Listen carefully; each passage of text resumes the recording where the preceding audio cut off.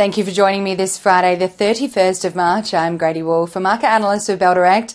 This is the weekly market update.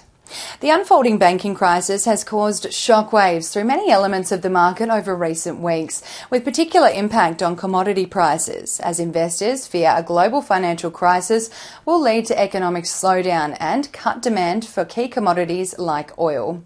Following a year of sky-high prices for oil as a result of Russia initiating war with Ukraine and cutting supply of oil to Europe and other global regions, we have seen oil prices dive in recent weeks as a collapsing of some banks' dense demand outlook for the near future. Despite the weakened demand outlook, oil remains a hot commodity in 2023 amid declining stockpiles.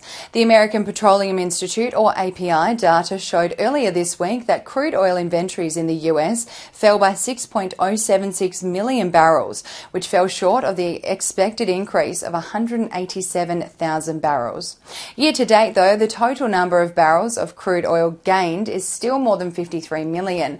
However, this week, SPR inventory, which is an emergency stockpile of petroleum maintained by the US Department of Energy, held steady for an 11th straight week at 371.6 million barrels, which is the lowest amount of crude oil in SPR since December 1983.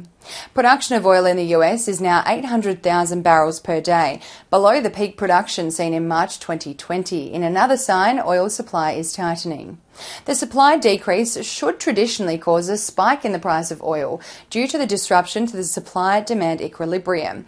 However, the global banking crisis unfolding has spelled turbulence for commodity prices, with oil falling as low as $64 a barrel on the week the banks began collapsing. But what impact does the banking crisis have on commodity prices? Well, economic growth is closely linked to commodity demand and rising interest rates causing slow economic growth to control inflation.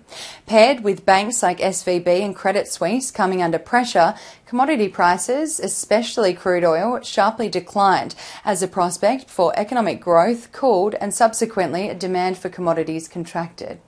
The yo-yo in commodity prices returned to rally mode this week, though, as investor fears of a GFC 2.0 eased after global authorities and big banks stepped up to promise security and support for the banks crumbling under pressure to restore faith in the global banking sector. The easing in fears of a global economic slowdown was paired with demand growth for oil out of China, increasing as the country continues ramping up operations post the scrapping of harsh COVID-19 lockdowns. Crude oil rose 4% this week to trade at $73.83 a barrel as conditions eased across the board across the contributing factors. Looking ahead, economists are seeing the recent decline in oil prices as an opportunity to buy into the energy sector, as the price of oil is expected to hit $100 a barrel in 2023. And with China coming back online, the demand outlook for oil, iron ore and other key commodities is looking pretty bright.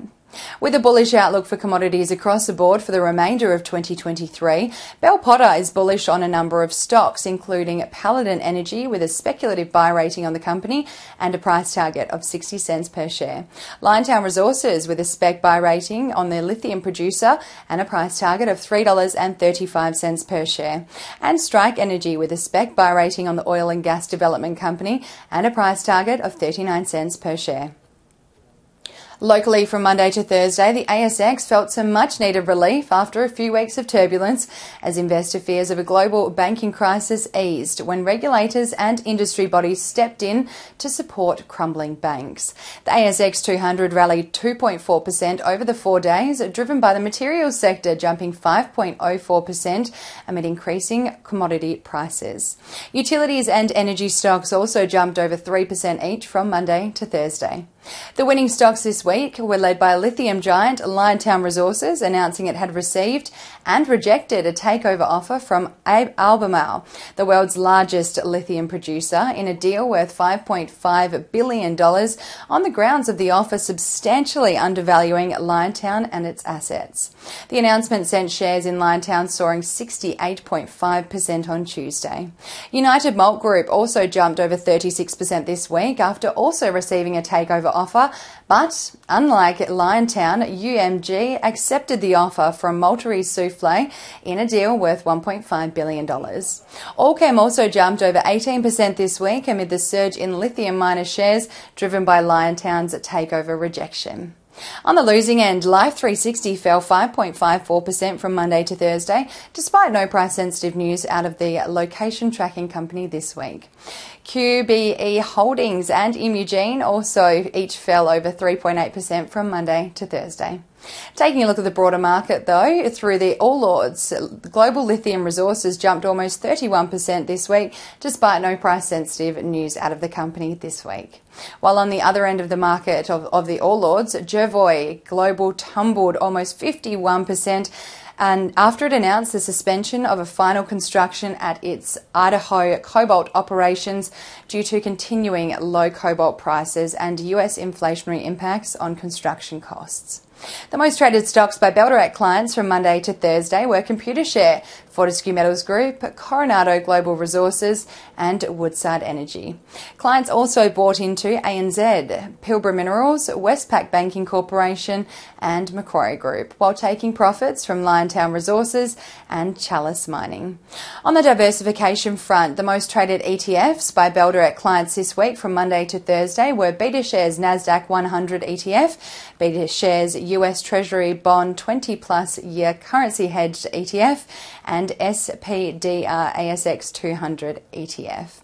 Taking a look at the week ahead, it's a big week on the local calendar with the RBA meeting to decide Australia's next interest rate announcement, with the market now expecting the RBA to pause its rate hikes following the release of Australian CPI data this week, showing Australia's inflation has come down to 6.8% in the second month of disinflation. Australia's trade balance data is also out next week, while overseas the US trade balance is also released on Wednesday, with the market expecting a decline in trade deficit to $69 billion US dollars from $68.3 billion US dollars in January.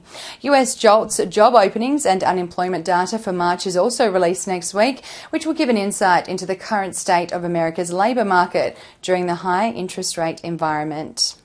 And that's all we have time for today. Have a wonderful Friday, happy weekend, and as always, happy investing.